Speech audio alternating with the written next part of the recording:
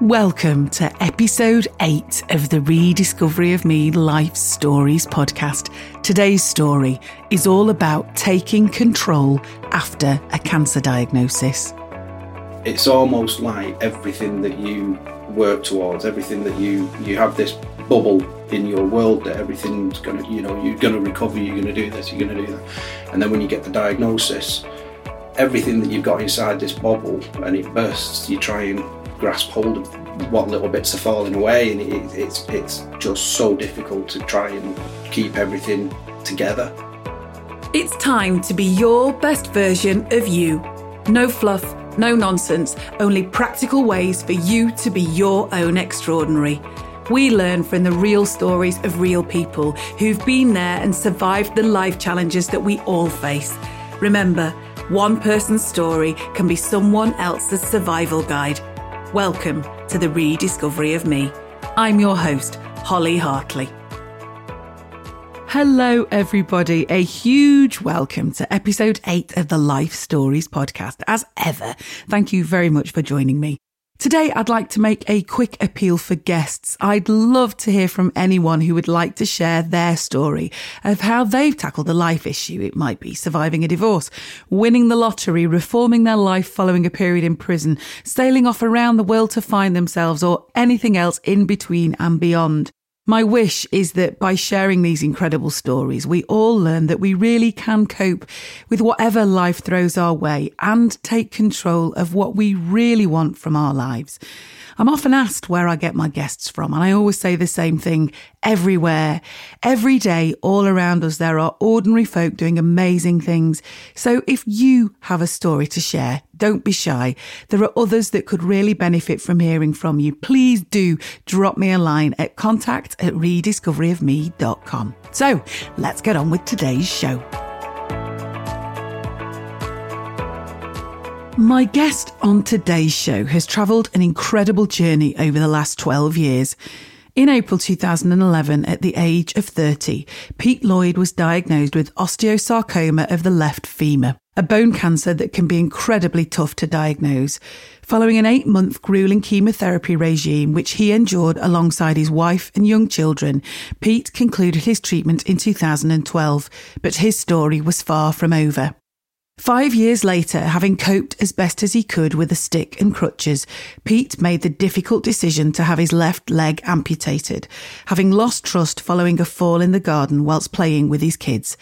Pete decided he couldn't go on anymore. He wanted to reclaim his fitness, his life, and his freedom. Today, he is a wheelchair racing athlete and an ambassador for the Bone Cancer Research Trust. Candid, human, and a massive advocate for asking for help, he is the very wonderful Mr. Pete Lloyd. I am just so wonderfully grateful for having you here. It's great that you've given up so much of your time, because you have given me a lot of your time, to come and talk about your story. It's absolutely fine. Thank you very much, Pete. So let's start at the beginning. Tell us a little bit about your past then, and I hate to say it, but prior to your cancer diagnosis. So prior to the cancer diagnosis, so in 2007, so a year after getting married and a month after my son was born, I fell over at work, and that's where it all started. Mm-hmm. I was diagnosed with a benign bone tumour called fibrous dysplasia. This, after several years, so 4 years and several operations, never went away. It kept coming back. It never felt right. And until eventually in 2011, as you say, I was diagnosed with a high-grade osteosarcoma, which is a bone cancer, which is exceptionally rare.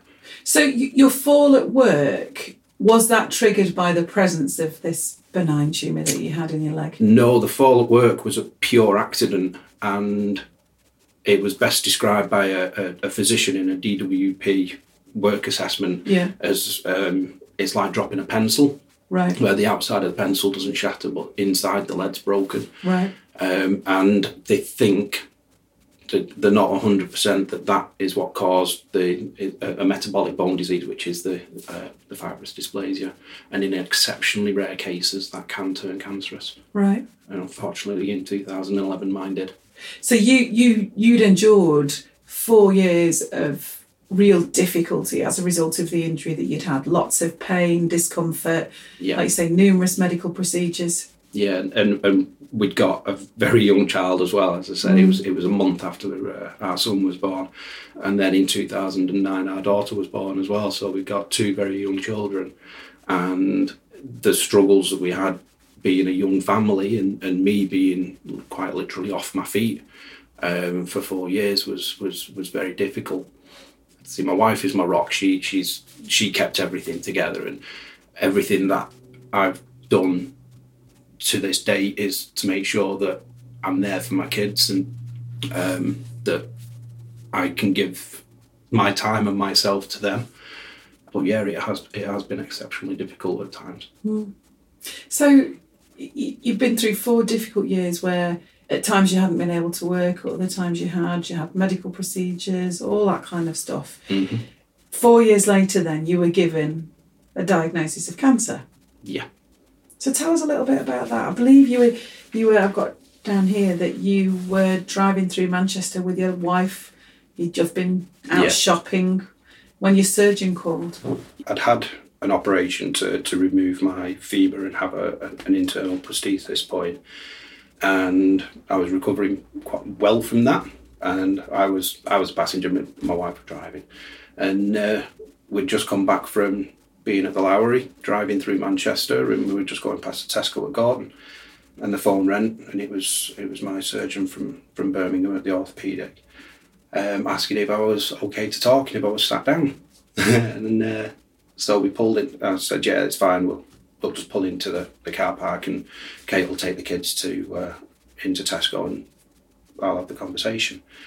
And yeah, I got told that it was a high-grade osteosarcoma, and I was due into the Christie in 2 weeks' time, and all my appointments and everything had already been made. Wow. How does that feel? It's almost like everything that you work towards, everything that you have this bubble in this in your world, that everything's gonna, you're gonna recover, you're gonna do this, you're gonna do that, and then when you get the diagnosis, everything that you've got inside this bubble and it bursts, you try and grasp hold of what little bits are falling away, and it's just so difficult to try and keep everything together. We were both just numb. Both absolutely numb, and I don't think the realisation really hit until I got my Hickman line in to start the chemotherapy. So the phone call arrived as you were out and about, and your appointment started 2 weeks later. Yes. So was it there were a 2-week window before you went even anywhere near a doctor, or did you see somebody the next day, or? No, it was a 2-week window. It was to start all the testing. So I had a heart scan, chest scan. This was during the 2 weeks. This is during the 2 weeks. Yeah. So bone density scans, radiations. Radiation dye injected in to see bone density and everything. A heart scan, kidney function, liver function, all of them testing you're doing, and then you have an operation to have your Hickman line put in. It's basically a port straight into your artery in your neck, into your heart, so that the chemotherapy goes straight into your blood system. Wow, gosh.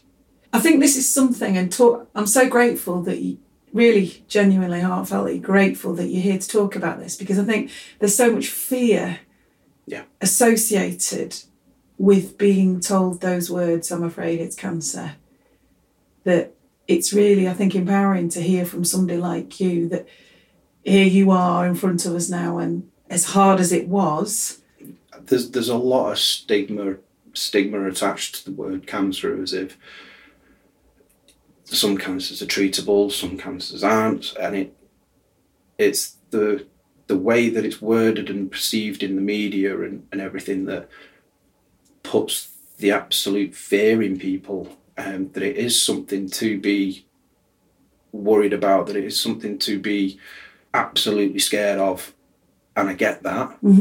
But it's almost getting to the point of being irrational. Yeah, I think that's a really good word. I feel totally irrational about it, I'll be quite honest. I've never heard those words. I've never had to sit in that chair where you've sat. But I bet you're exceptionally worried about getting it. Yeah, and I think since I became a parent in particular, hitting middle age, I now have friends, I now know several people, and I do think the fear associated with it is at times like utterly overwhelming. Yeah, it's when you are going through it, and when you do see people who you are going through treatment with, or you see your friends or relatives and family who pass away from it, it does bring it home that it's still not treatable like a cold or anything else, or an infection or something else that you get that's you can just take a pill and you're fine.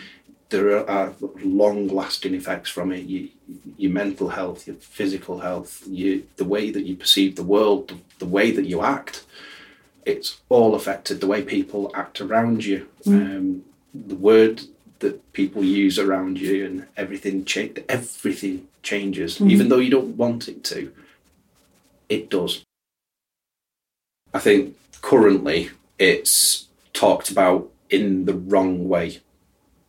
Everything's taking the fight to everything's about the battle or being won or lost, and I don't like them words. I don't think it's a battle that you win or lose. I think that it's a baton you carry, and you pick up the baton if it is dropped, or that if it's, it is a relay race. It's constantly and until we get to the finishing line, and ultimate that there is a cure found.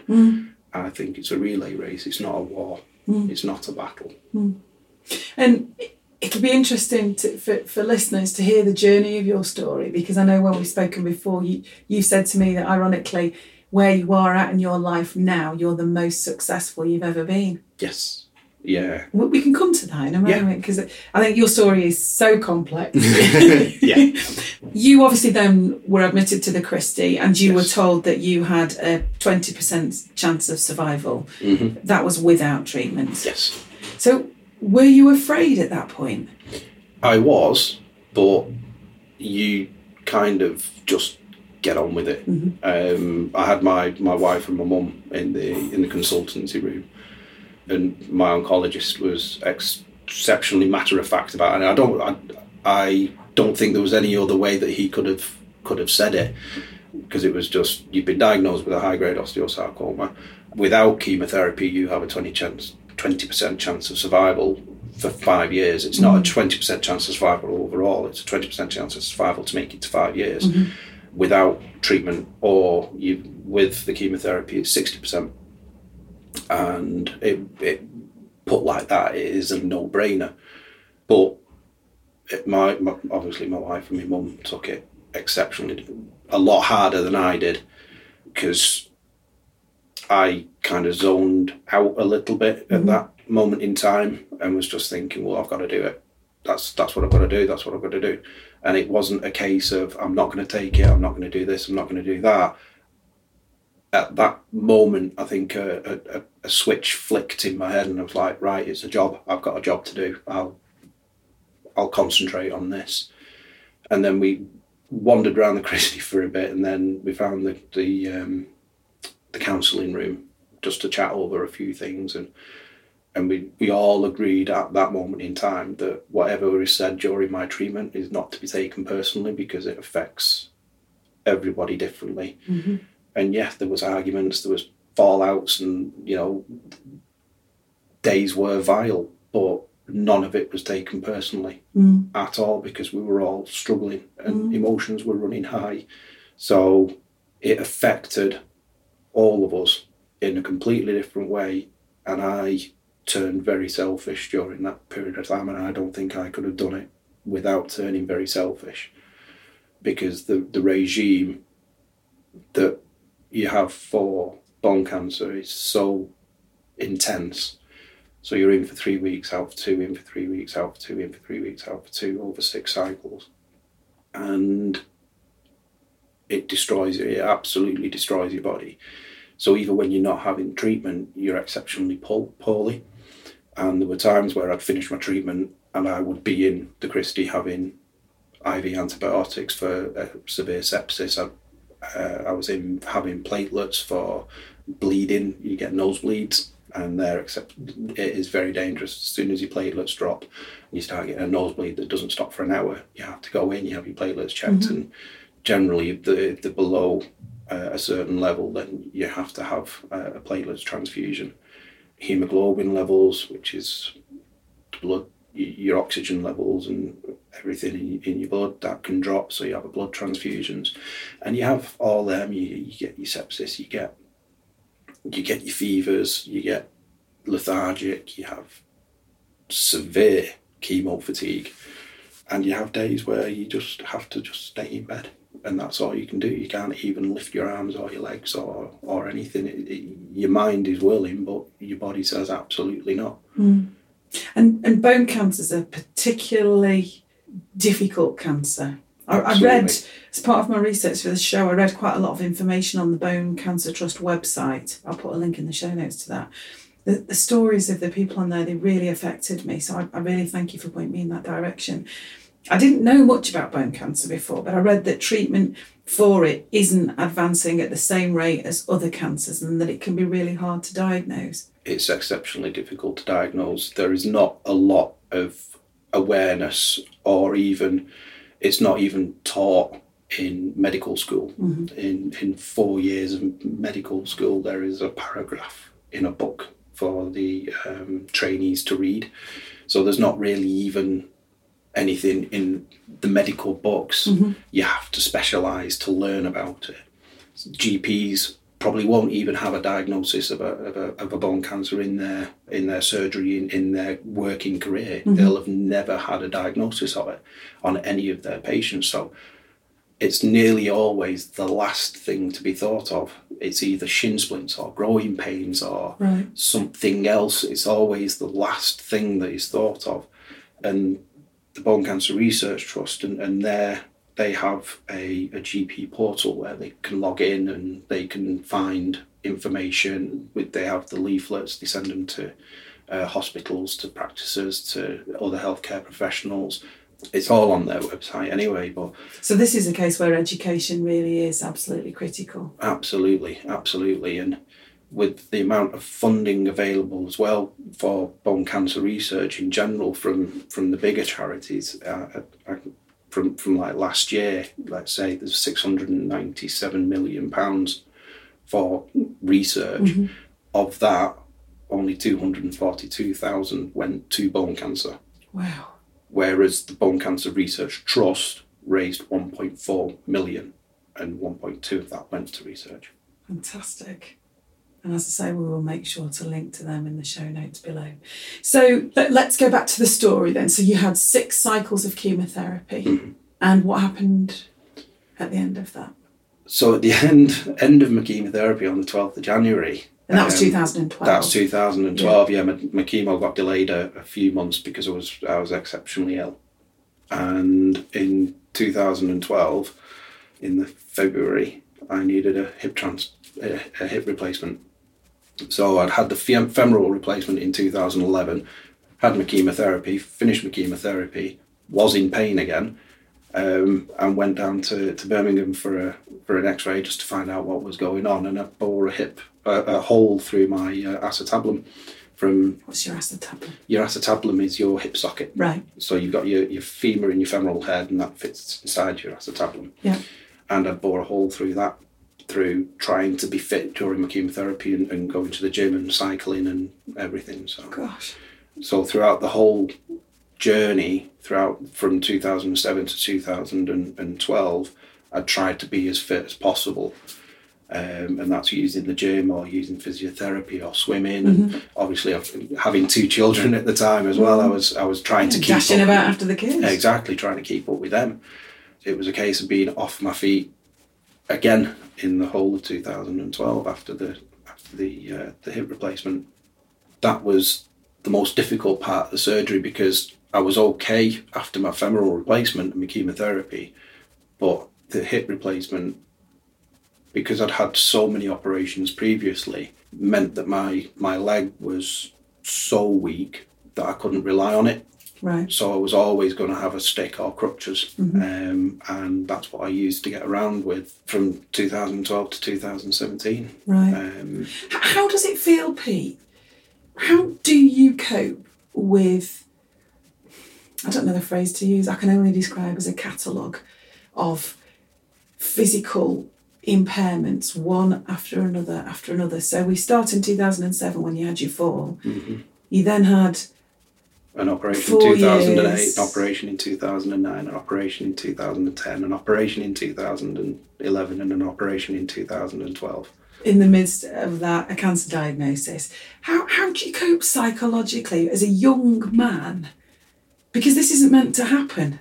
No, cancer's an old person's disease, isn't it? It's but the physical injuries that you're talking about. The amount of times that you can get knocked off your feet is, I think,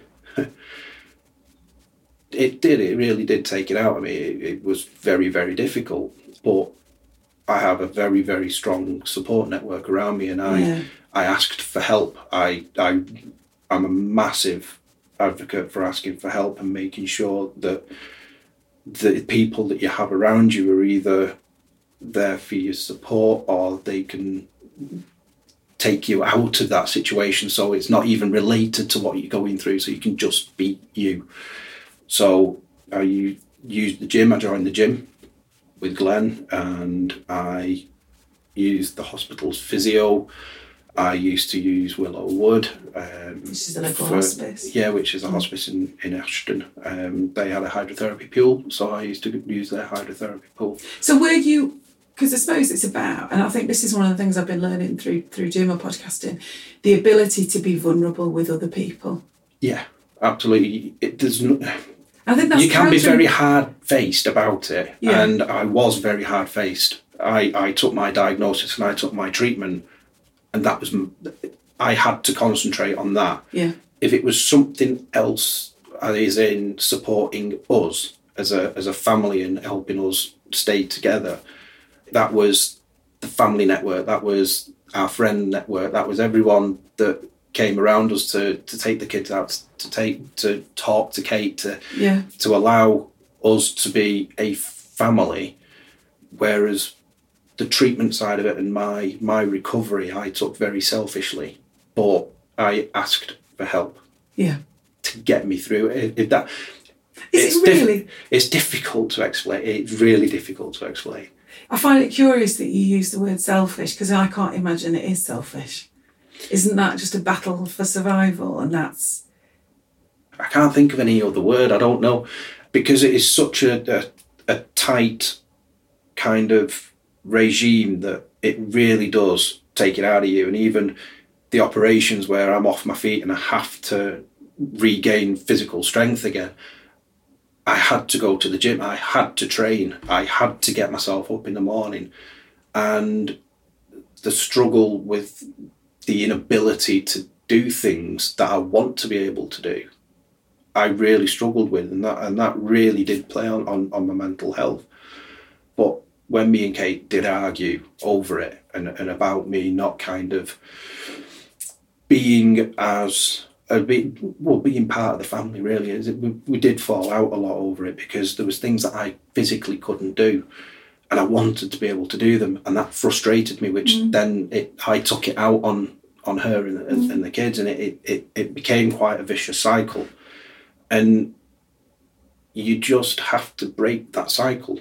And if you don't do something for a period of time, it becomes a habit of not being able to, not doing it. It becomes a habit of feeling a little bit, feeling down, feeling depressed over it. And then you feel anxious that, if I do it, I'm going to fail at it. And that'll make me feel even worse. So you don't even bother trying. So some days it was just a case of staying in bed and feeling sorry for myself.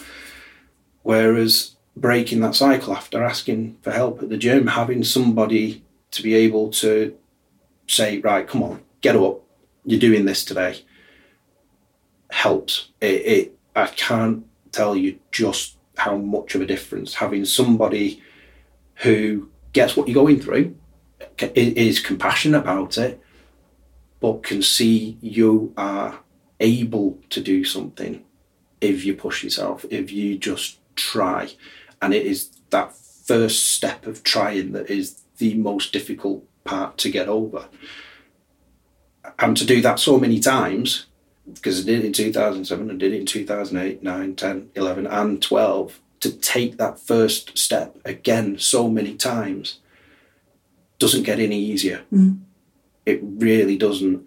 But you have to have that support network around you. And if you haven't got it around you, ask. There are lots and lots of people out there that want to help, that are able to help. And even if it's just your best friend, just say to them, look, I'm really struggling. Can you help me? It will change that cycle. It will change it, and it will make you become more aware of focusing on not what you can't do, but what you could do. Even if it's just going down, if it's just making the bed or going downstairs, doing the washing, pegging the washing out, just getting a routine of doing something. All guests on my podcast so far have said the same thing. It's almost like, you exist behind this locked door, and actually when you open the door and ask for help, there's always somewhere on the other side of it, Absolutely. And I think in this world at the moment, we turn on the news, we see it in the media, so much negative stuff, yet it's a corny phrase, but the milk of human kindness really is everywhere. Yeah, it really is. There's a lot of people out there that are willing to help, and it is the most difficult thing to do, asking for help and accepting that you are vulnerable, but you have to. And we're all human. So, chemotherapy concluded. Yep. You then had a period of, you tell me. So chemotherapy concluded 2012, I had my hip replacement, and 2014 I decided that I would go back to work because I'd been off so long that I would go back to work. So 14, 15, 16 and 17 I was working. And in 2014, after chemotherapy and everything, our third child was born, Annabelle, and we thought that would then be, right, fresh start, we are now moving forward. So physically pretty much back to normal at this point? Physically pretty much back to normal. 3 kids, working. Yeah, well, normal as much as I could possibly be with my hip replacement that didn't really work well, and on crutches and my walking stick. But in 2017, playing with my son in the back garden, I threw a tennis ball for him and my leg collapsed. And the pain was horrific. I went down to Birmingham again and we discussed amputation. And I said I wanted it. I wanted an elective amputation from the hip, doing pretty much. I didn't want to have any revision surgery. I didn't want any more patching up, so to speak. I wanted the final chapter closing on that part of my life. And as long as I had my physical, biological leg, attached to that was, from 2007 to 2017, everything that I had gone through was attached to this leg, and I physically hated it. I couldn't do what I wanted to do because of it. At the time, the doctors said to you that there was no clinical need for an amputation. So how did you manage to work through that process with them? With there being no clinical need, they take X-rays and MRIs to check for looseness and whatnot. But in my case, it was surrounded with a lot of scar tissue, which hurt. It broke down every time I walked, and with the muscles in my leg being so weak, it used to dislocate as well. So I had to be very, very careful. The scar was always tender as well, so the kids couldn't sit on my leg. They couldn't come up and approach me from the left-hand side just in case they knocked it and caused me pain. And the pain as well was causing me to be exceptionally grumpy, and it was affecting us as a family again. I became a bit of a recluse. I wasn't socialising because I was in pain, and it just all came flooding back, everything again attached to this leg, and I couldn't see myself continuing with it. It must, in a way, have been a little bit about taking control back as well, because the leg dictated so much of your life. Exactly, and I didn't want to be off my feet again. The operation that I had, the revision and the surgery and everything, that would have to have been done in another 10 to 15 years anyway. Right.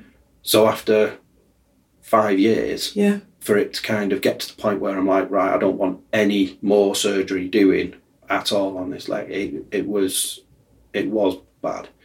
But I had to get rid of it for my own mental health. So what was it like afterwards?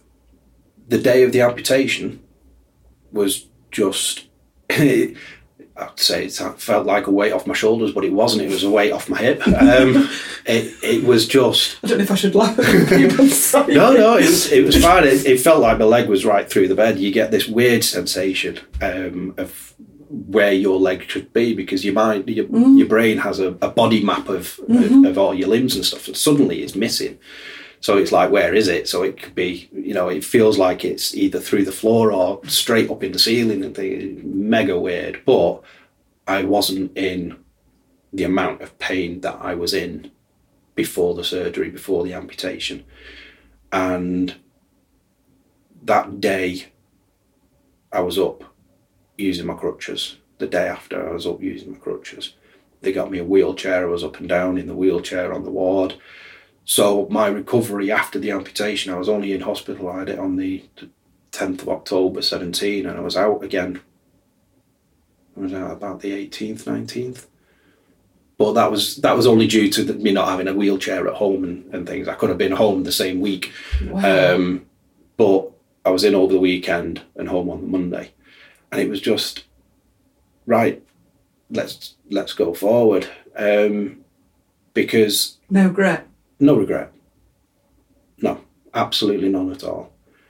Because I'd learned to pick myself up so many times, and I knew this would be the last time that I had to do it. I was more determined. I was far more headstrong than I've ever been to do anything, to recover, to get back on track, and to use all that experience that I'd got in the previous years of the diagnosis, of the treatment, of the whole process that you go through.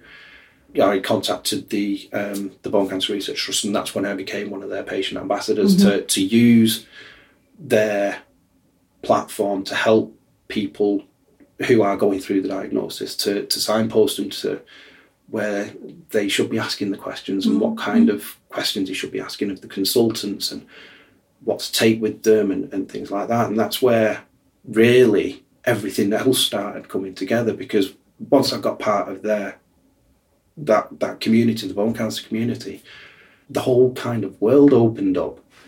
And I thought, well, I'm going to start raising some money for these, because I was like, I quite like this. These people actually can help, and they are changing that process that I've been through. And did the decision to have the amputation in part help open up your mind as well? Because yes, for the first time in years you were pain-free. I was pain-free. I was looking forward to for the first time in 7 years, I was able to sit on the floor and play with my kids. Wow. Without them fearing running into my leg. And Annabelle, being so young as well, she used to just jump all over me. So I had to kind of stop her from doing that. But after the amputation, absolutely not. I just had to put a cushion over the residual part of my hip where the muscle's been repaired and everything over there. But other than that, there was no kind of limitations as to what play I could have with my kids. And I was just so relieved to not have the pain, and then to be able to go, well, actually, this has worked out better than I ever thought it could.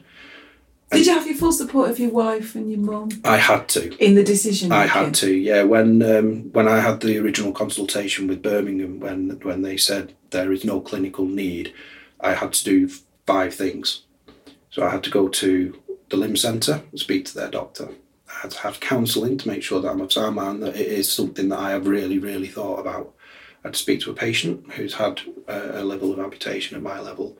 I had to have pain consultation at Salford. I had that with a specialist pain consultant, because they wanted to know that if they could take the pain away, would I keep my leg? And the answer was no, because I couldn't rely on it. It was so weak. If I put my weight on it, it would collapse anyway. So I couldn't do anything, even if I wasn't in pain.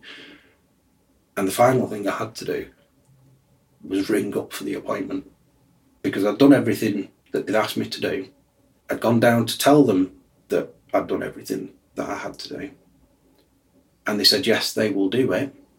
But I'd not heard anything for a couple of weeks. And I was like, oh, I've not heard anything. Let's see where they're up to with it. And I rang up the secretary and she went, right, yes, you're on the list for the surgery now.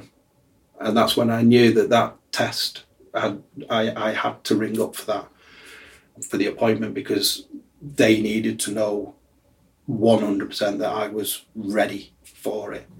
And I've not looked back since. Wow. Your wife must be a remarkable woman. She is. She's absolutely amazing. You know, you got a young guy, 3 kids, years, you know. Whilst this is your story, this must be her story and your kids' story as well, and your mum's story. They get swamped in it. Yeah, it's everyone's. They get kind of swamped by my story, so to speak, but theirs is one that I've been trying to put into the limelight, of the amount of support and the amount of attention and affection that I've had from them, and pushing us all forward and keeping us all together. I mean, it's been so hard on them, and I can't ever imagine what it was like. And this is where I was saying I had to get selfish, because I couldn't think about that while I was going through my treatment, because if I did, I'd want to stop.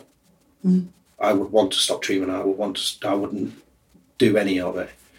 And that is where I had to kind of think very selfishly over it, which is why I said about being selfish. But whenever I was at home not having treatment, or whenever I was at home and we were trying to do things as a family, we were together, and Kate held us all together.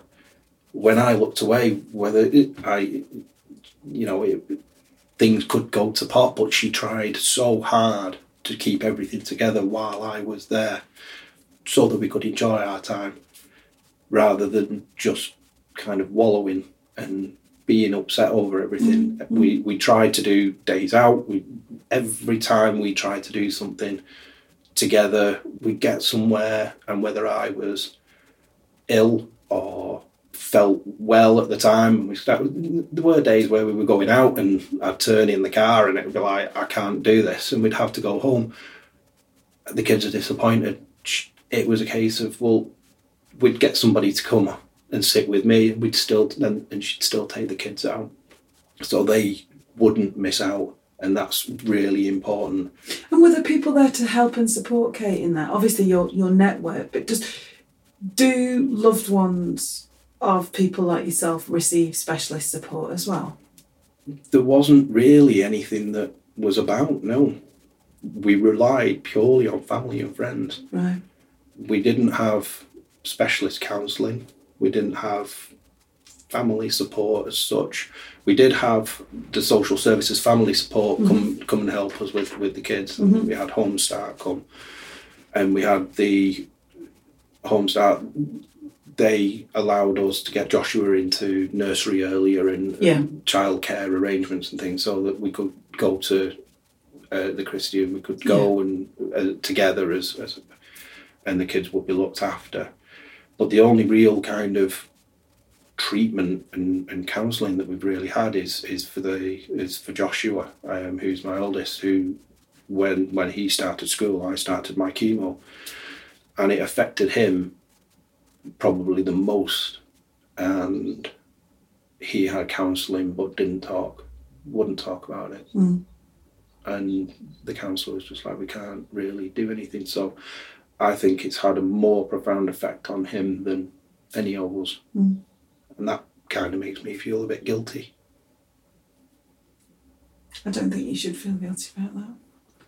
Honestly, I don't. You know, I've never sat where you are. But, you know, you're an amazing dad. You're an amazing man. And what you describe as selfish, I think is focused. You know? Thank you.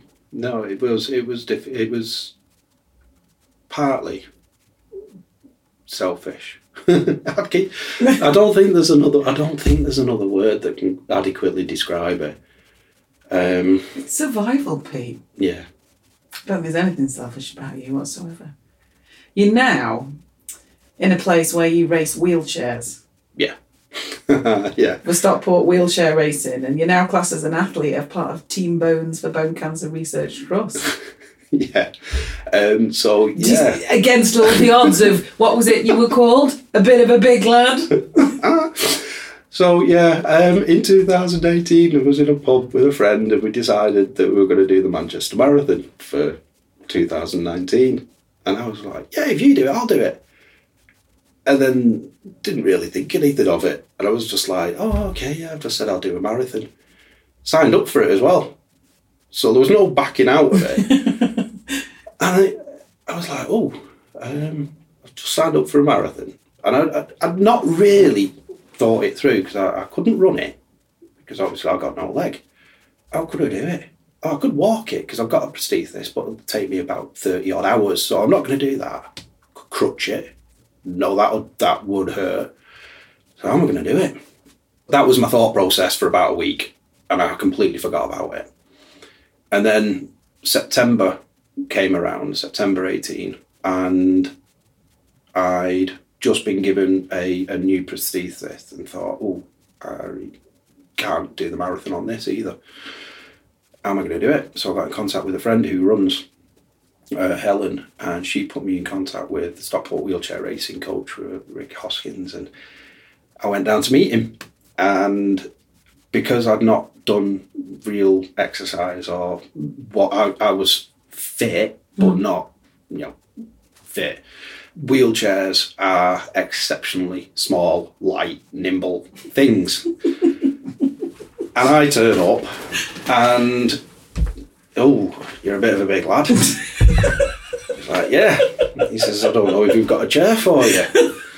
So I was a bit like, oh no. Did that hurt? Did that upset you? No, it was just like, I didn't really think this through. And it was that realisation that, yeah, it's going to be a lot harder than I thought. So I might have to just actually, send in a thing saying, I'm really sorry, I can't compete. But one way or another, he managed to shoehorn me into the biggest chair that they've got.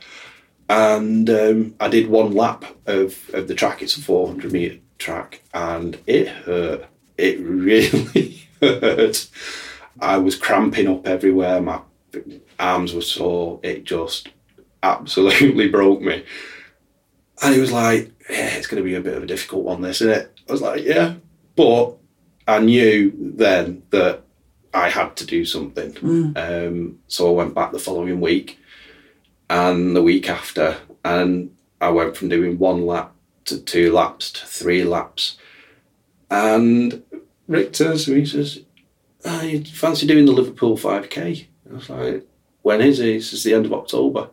So, okay. Not really thinking it through either. And it's the first time I'd done any distance. So 3 laps of the track is, 1.2 kilometres. And that was difficult. I'd not gone up a hill. I'd not gone down a hill. I'd not really done anything. So I did the Liverpool 5K. And then the month after, in November, it was the Wilmslow 10K that I'd been entered for.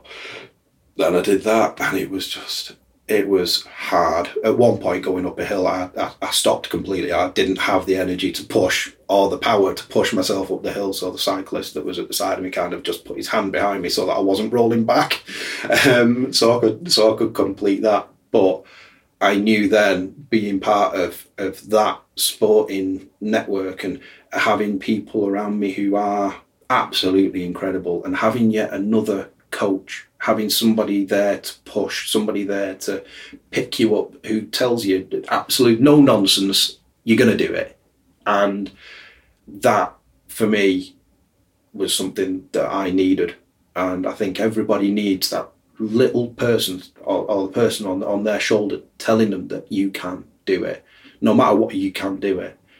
And I ended up doing really well all through the winter, out training with Helen, Thornhill up and down the Bottoms Reservoir, out with Hugh on the Tissington Trail, which is a marathon distance, to get the length in. And all this was in this big wheelchair, and it was heavy and it was slow, but I did the marathon. 3 hours 18 minutes. So I did the Manchester Marathon, and that was raised over £2,000 for the Bone Cancer Research Trust. And I thought I'd finish there, but I didn't. because I'd found something that meant so much, because it was benefiting my physical health. I was feeling happier. It was benefiting our family life, because I was getting fitter. I was finding it easier to wear my prosthesis, even though I was shrinking so much and my prosthetics couldn't keep up with me. Everything was benefiting from finding something that I absolutely love. So we had a discussion about me continuing and entering the Manchester 10K as like a cool down race, and then we'd take it from there where training was going to go. And I ended up doing the Manchester 10K in 44 minutes, and I was like, no, I'm going to do it. Wow. I really want to do this. That is speedy.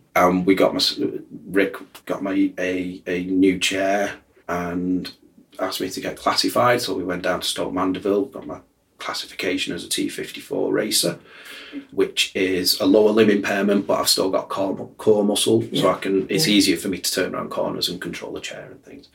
And then I absolutely love it, and it's benefiting me. It's benefiting the family, and because of it, I've set up like a special fund of the Bone Cancer Research Trust called Pushing for a Cure. So all my racing, I do for them. I've got my wheelchair painted in the BCRT colours, so I race in blue and orange. I've just taken it from doing something that I thought very little of in the very beginning to I can't not think about it. It is absolutely brilliant, and because of it, we have met the most incredible people that I have ever met, and the kids have as well. We went to Kirby to called the Muller GP, put on by Hannah Cockcroft and Nate Maguire, and we went there and we've met so many world-class athletes, and the kids are just in awe, because they are with people like they see me as disabled, but they see me as an athlete, and I'm like, you class me the same as them? They're like, yeah. I was like, yes. And it is brilliant. It's absolutely brilliant, and they will just talk to anyone, and I'd much rather have a child that will ask rather than stare. They will quite happily go up to someone and just talk to them rather than the glance of oh, can I talk to them? Can I not? Can I do that? Can I not? They were running around. They were asking for autographs. They were. I'm a massive advocate for, if your child wants to know, let them know. Take the curiosity away, because they will grow up then to have more compassion, more understanding of the struggles of people. They can be more empathetic, and they'll be a lot more caring rather than quite ignorant to other people's needs, and the world needs more people like that. If you had to give your biggest piece of life advice to your fellow humans, what would that be? Ask for help. Doesn't matter on the situation. Ask for help.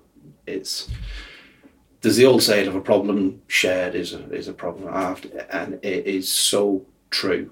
If you talk and ask for help, you will get it, and that makes everything so much easier. And without it, it's very, very, very lonely and very difficult. Thank you, Pete. I almost feel like I'm meeting you kind of halfway through your story, in that your future is just kind of unfurling. You've got this new life with all these incredible new chapters ahead of you. And I really hope that in the future we can meet up again and do another edition of the podcast to cool. See where you're up to, because it's been a real battle trying to get your story into such a defined period of time, because you've got so much to talk about. But honestly, it's really heartwarming, and I know you don't like the word inspirational, so I'll use your word motivational to hear you speak, because of the candid way in which you talk about something that scares us all. And your kind of cancer was one of the most complex, and that against a backdrop of such a long history of injury. So it's been really wonderful to have you on the show today, and I have no doubt that we'll do it again in the future, and then Absolutely. you can come and update us again with your next batch of wheelchair success. So where can listeners find out more about you?